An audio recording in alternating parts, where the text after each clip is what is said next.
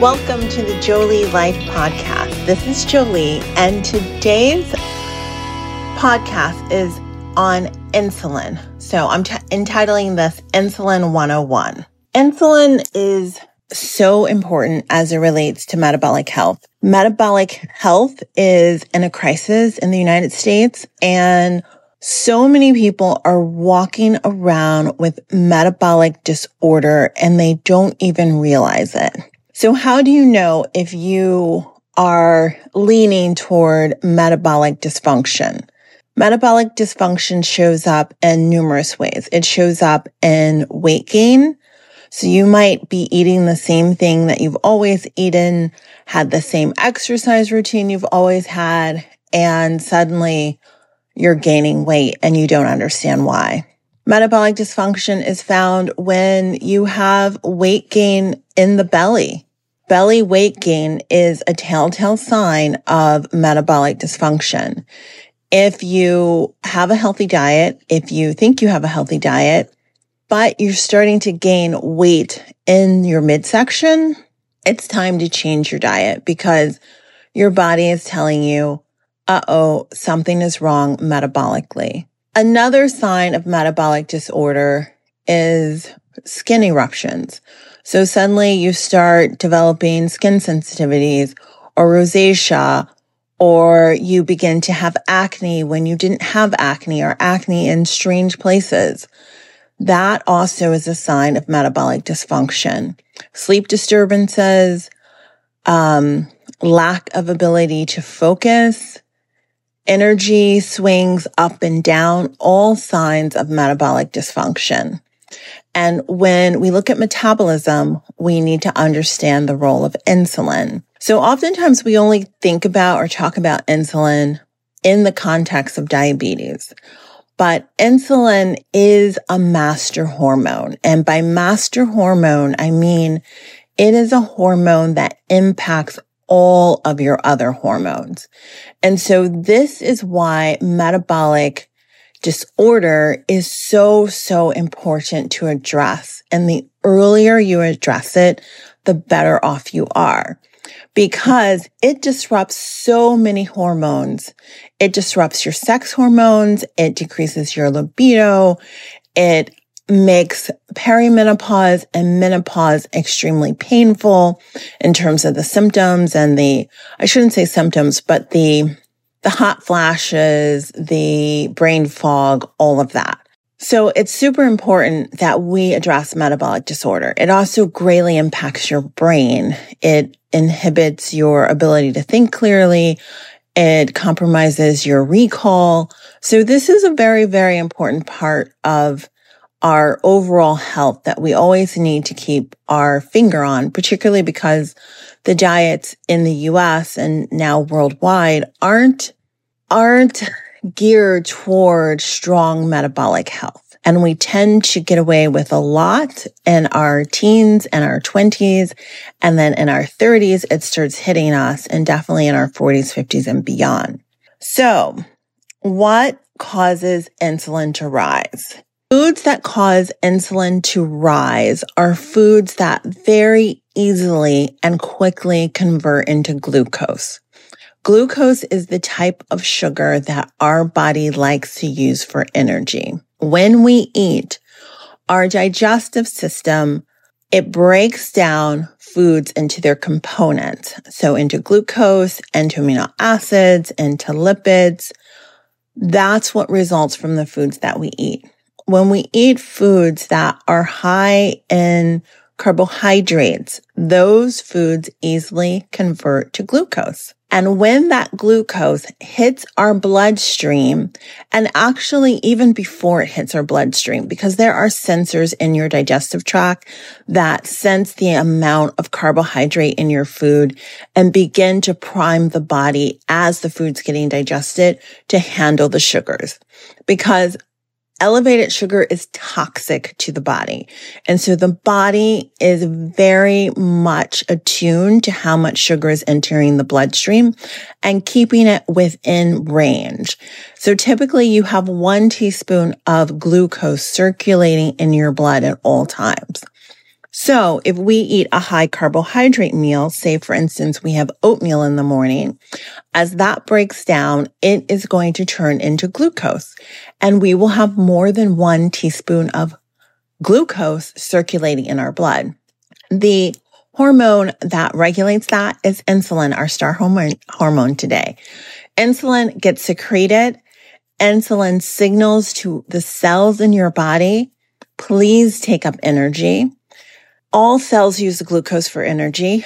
So your skin cells will take up as much as they need for what they're doing right now.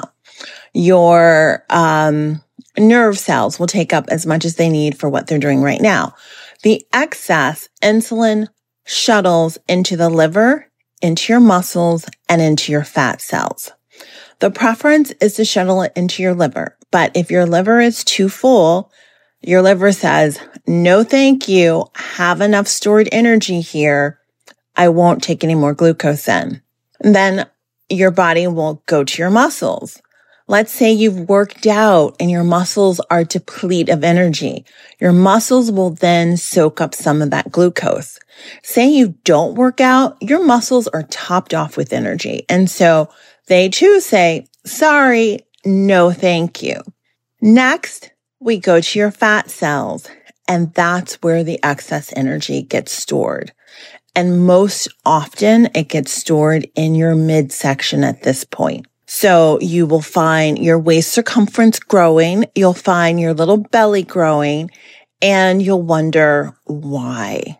Why is because the foods that you're eating cause insulin to elevate and energy gets stored in your fat cells. The other thing that happens is you eat meals too frequently. So the idea that, oh, you'll lose weight if you eat many small meals to keep your metabolism stoked, the research shows us that that is incorrect. We did that and Americans generally got fatter. What actually needs to happen is you need times where your insulin levels drop. And that decrease in insulin levels allows your body to access the stored energy in your fat cells. So let's say you ate oatmeal in the morning and you stored some of that energy in your fat cells, and let's say you ate your oatmeal at 7 a.m. and you don't have lunch until 12 or 1. There's a period of time of 2 to 3 hours where your body gets to use the oatmeal that it's stored in the fat cells for energy. But imagine you eat at 7, suddenly you're hungry again at 10 o'clock and you eat. When you do that, you never give your body a chance to use the stored energy. You never give your body the chance to use the stored energy. And so you don't burn any fat, and instead you just continue to top off your energy needs as well as your energy stores, which is not what we want. The other thing that causes insulin to rise, which is very, very important that we talk about, is stress. So last year I experimented with a continuous glucose monitor, which I highly, highly recommend. I used a program called Levels, which I loved. And I loved it because it gave me a bird's eye view into my body. It was like looking under the hood and seeing what did food, what did stress actually do to my blood sugar? How did it affect my blood sugar? And the super interesting thing is how impactful stress is. And we oftentimes think of stress as like elevating cortisol or, elevating our heart rate or increasing our blood pressure. But part of the elevated cortisol is also elevated insulin. So if you are in a high stress situation and you can't lose weight, part of that is the stress itself. It's keeping your insulin levels elevated, which is keeping your body in a food and an energy storage mode and a conserve fat, make more fat mode. So it's super duper important that we realize that stress is really impactful. particularly stress around the time that we're eating and when immediately afterwards. And so this is why grab and eat something hastily in your car really does you dirty because it stresses you out. Say you're late for a meeting or you're late to pick up your kid or whatever. It stresses you out. And that means that more of those food calories are going to get stored in fat, which is not what most of us need. So it's important that you think about, okay, even if you have to skip the meal or have the meal after the meeting or after whatever it is you're rushing to, it's so much better for your body.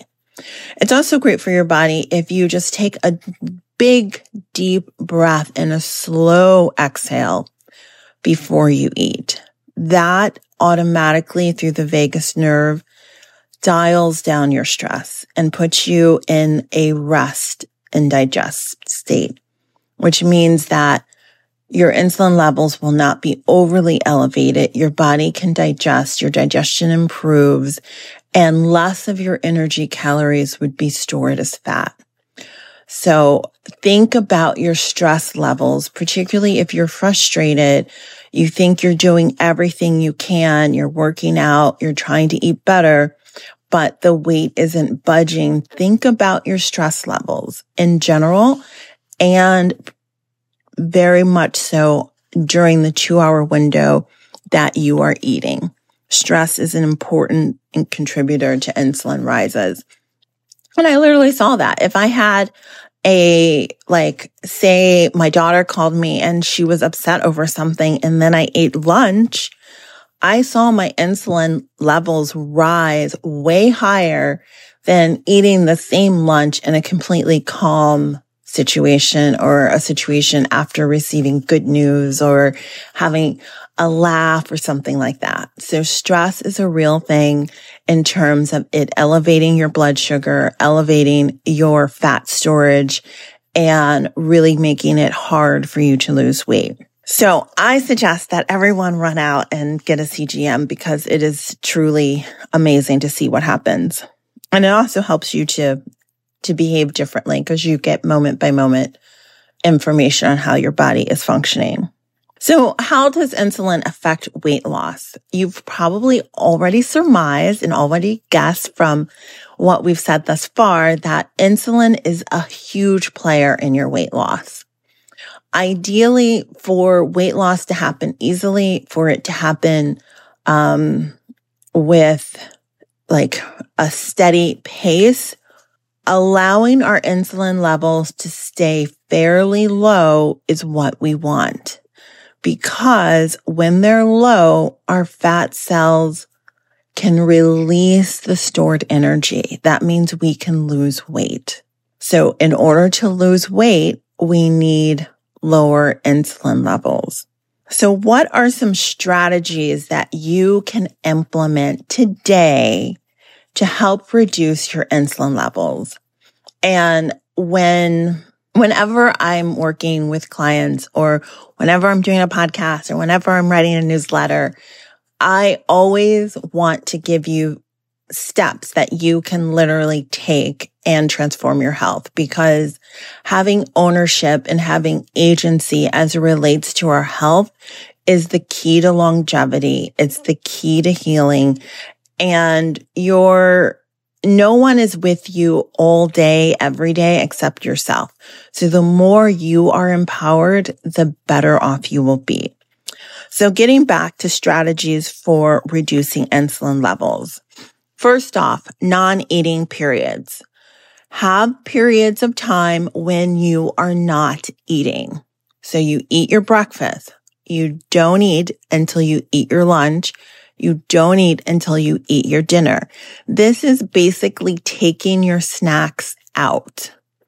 You're taking your snacks out because you want lower insulin levels between each meal. You want to create pockets of fat burning. And this is effective for weight loss, even if you make your lunch, let's say, larger than normal so that you can get through those 5-6 hours between lunch and dinner, you will fare much better in terms of weight loss than had you had a smaller lunch and a snack in between lunch and dinner. Having these windows where our body gets an opportunity to burn fat is essential for weight loss. So we want to have non-eating periods. So if you find that literally you're eating 6 times a day, and eating is when you put anything in your mouth besides black coffee, water, plain seltzer, plain iced tea, plain hot tea. If you're putting anything in your body that's caloric, it doesn't include vegetable broth or mineral broth. That's also what I consider a fasting liquid. So anything besides the fasting liquids, that counts as eating. Even if it's just like a bite or a nibble, your body has to handle that bite and that nibble. That bite and that nibble just doesn't sit in your stomach. It goes through your digestive tract. It causes insulin to be released. So when we have non-eating windows, that means nothing goes in our mouth besides fasting liquids, our black tea, our black coffee, our water, our seltzer, our mineral broth, our mushroom broth, our chicken bone broth. That's it. So creating more non-eating periods. And I always say, start where you are and then go from there. So if you're at 6 meals a day, this week, reduce it to 5 meals a day. Next week, go to 4 meals a day. The week after, go to 3 meals a day. Ease yourself into it. Get your body used to feeling a little bit of hunger and going to your fat cells to burn the energy. A note on breakfast here. Breakfast is a great meal, but it's not a necessary meal. And so it might be easier for you to skip breakfast and have lunch and dinner. Or for me, I find it easier to have breakfast, skip lunch, and have an early dinner. That's creating bigger and bigger eating windows so that my body has more and more time to burn through the energy that I've eaten and energy in my fat cells. I will also, one other strategy for reducing insulin levels is extending that non-eating period we have at night. So eating post-dinner is the worst thing you can do for yourself for weight loss. And the worst thing you can do for yourself as it relates to metabolic health and brain health. We don't want to eat late at night. Like that is basically putting ourselves in a hole, which we don't want to do. We want to be our best friends. We want to help ourselves. We want to make sure that we stay good and healthy. Also, getting back to that eating after dinner, the earlier you can eat dinner, the better. So when you get to extend that non-eating period between dinner and breakfast, that is super impactful on your fat burning because that is a good 12 hours or more where your body gets to burn fat, where you get to lose weight, where you get to have very low insulin levels. And it also helps your brain to detoxify better. Your brain detoxes at night. If insulin levels are elevated, it inhibits the detoxification of the brain because insulin binds with one of the molecules that's needed for that. So remember, the longer we have between our dinner, end of our dinner, and our breakfast, the better off we are, and especially for our brain health, which that's something we don't want to lose. Another strategy for reducing insulin levels is exercising after your meal. So when you exercise after your meal, you create a deficit that your food gets to fill. So here's what happens. You eat, your body needs more energy to digest, and then you go for a walk. You're using your big leg muscles, your big glutes. Your body needs more energy to do that, and you're clearing energy out of your muscles. That means that food that you ate it comes into your bloodstream and it quickly gets used or shuttled into the muscles, which means that insulin is less needed. Since the energy is getting used as it's entering the bloodstream, insulin does not need to signal for further storage. Instead, your body's like, I have this. I need this energy right now. So this is super, super helpful in bringing down blood sugar levels. Exercising after dinner, exercising after lunch, exercising after breakfast. And this movement need be only like a 20-minute walk would do it. If you can't go for a walk, do 20 air squats. That too, because of the tax on your thighs and your glutes, and there's such energy burners, your thighs and your glutes, that will help to clear some of the glucose. So remember, another strategy is to exercise after your meal. Another strategy for reducing insulin levels is the order in which you eat your food. So you're going to eat your vegetables first, and then your fat, and then your protein, and then your carb. In general, the lower carbs we have, the better it is for our insulin level. But when we stack our eating, so we're eating tons of vegetables, we're eating healthy fats, we're eating adequate protein, then it is so much easier for our bodies to be able to keep our insulin levels low. So remember, veggies first, fat and protein, and then your starch. And lastly, another strategy for reducing your insulin levels is, well, there are two more. One, avoid liquid sugar. So avoid the Coke, avoid fruit juices, avoid energy drinks that are laden with sugar, avoid sodas that are laden with sugar. When we have liquid sugar, avoid pressed juices that are laden with sugar, like pineapple, apple, pear. No, thank you. When we drink things that are high in sugar, it immediately elevates our insulin. So we want to stay away from drinking sugary things. It is the worst thing that we can do for ourselves. When I started losing weight, the first thing that I did was I tapered slowly. I even went to the Diet Coke first, and then I tapered myself from that. Stopped drinking the sugary drinks. We can't do that. That is a mainlining sugar. That is basically telling our body, please store more fat. Please, please, please store more fat. So it really helps you to eliminate your sugary drinks. And the last thing for a strategy for reducing insulin levels is to not have your carbs on an empty stomach. So we think, oh, we'll have a few pretzels. That's a great snack. It's low in calories, blah, blah, blah, blah, blah. However, it is pure carbohydrate. So that is pure signaling to your body, please store me. Whatever you're not going to use right now in this like handful of, pretzels I just ate, please put this in my fat cells and please lock down the fat cells. So when I need more energy, I can't get it.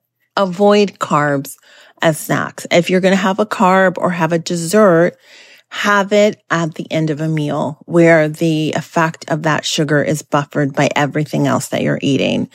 And people always ask me, okay, well then what snacks should I have if I'm having snacks? Think of it as a piece of fruit would be great. The fiber in the water really slows down the sugar, and the sugar is fructose, which operates a bit differently in our body. Another idea is to have single servings of nuts. I say single servings because it's so easy to overeat nuts. Olives, that's another great snack, single servings of olives. My favorite is cucumbers. I love cucumbers, so I'll have that. You might have a little bit of yogurt with some blueberries. You might have a cup of berries. That's an excellent snack. And it has so many health benefits. So that's what you can use for snacks as opposed to, say, pretzels or popcorn or any of the things that we generally reach for a snack. So this is the end of your Insulin 101. I hope it has been helpful. It is a huge service to yourself to lower your blood sugar levels. I encourage you to share this podcast if it was helpful to you with other people. There are so many people walking around not understanding what's happening in terms of why they're gaining weight, why they have systemic inflammation, why their metabolic health isn't good. This podcast will help them. I also encourage you to go on our website, subscribe to my newsletter. It is absolutely fabulous. Follow us on Instagram, subscribe to this podcast, and share. The more we can share health, the better off we are. So as I leave you, remember a few things. Expand your non-eating periods, move after your meals, eat your veggies first, don't drink your sugar, and have dessert at the end of your meal. That's it. Love you. Bye-bye. I hope you enjoyed this podcast, the Julie Life Podcast. And if this podcast helped you in any way, I invite you to share it with your friends and your family and whoever you come across that you think might be helped by this podcast. I would love to hear your comments, and you can contact me at julia@thejulielife.com. And please follow us on Instagram, The Julie Life. Our website is thejulielife.com. And it would be lovely if you would subscribe and if you would rate this podcast and go back and share this with someone. Let the ripple effect happen. Let the Julie Life be the beautiful life that keeps on giving. Bye, beauties. Lots of love.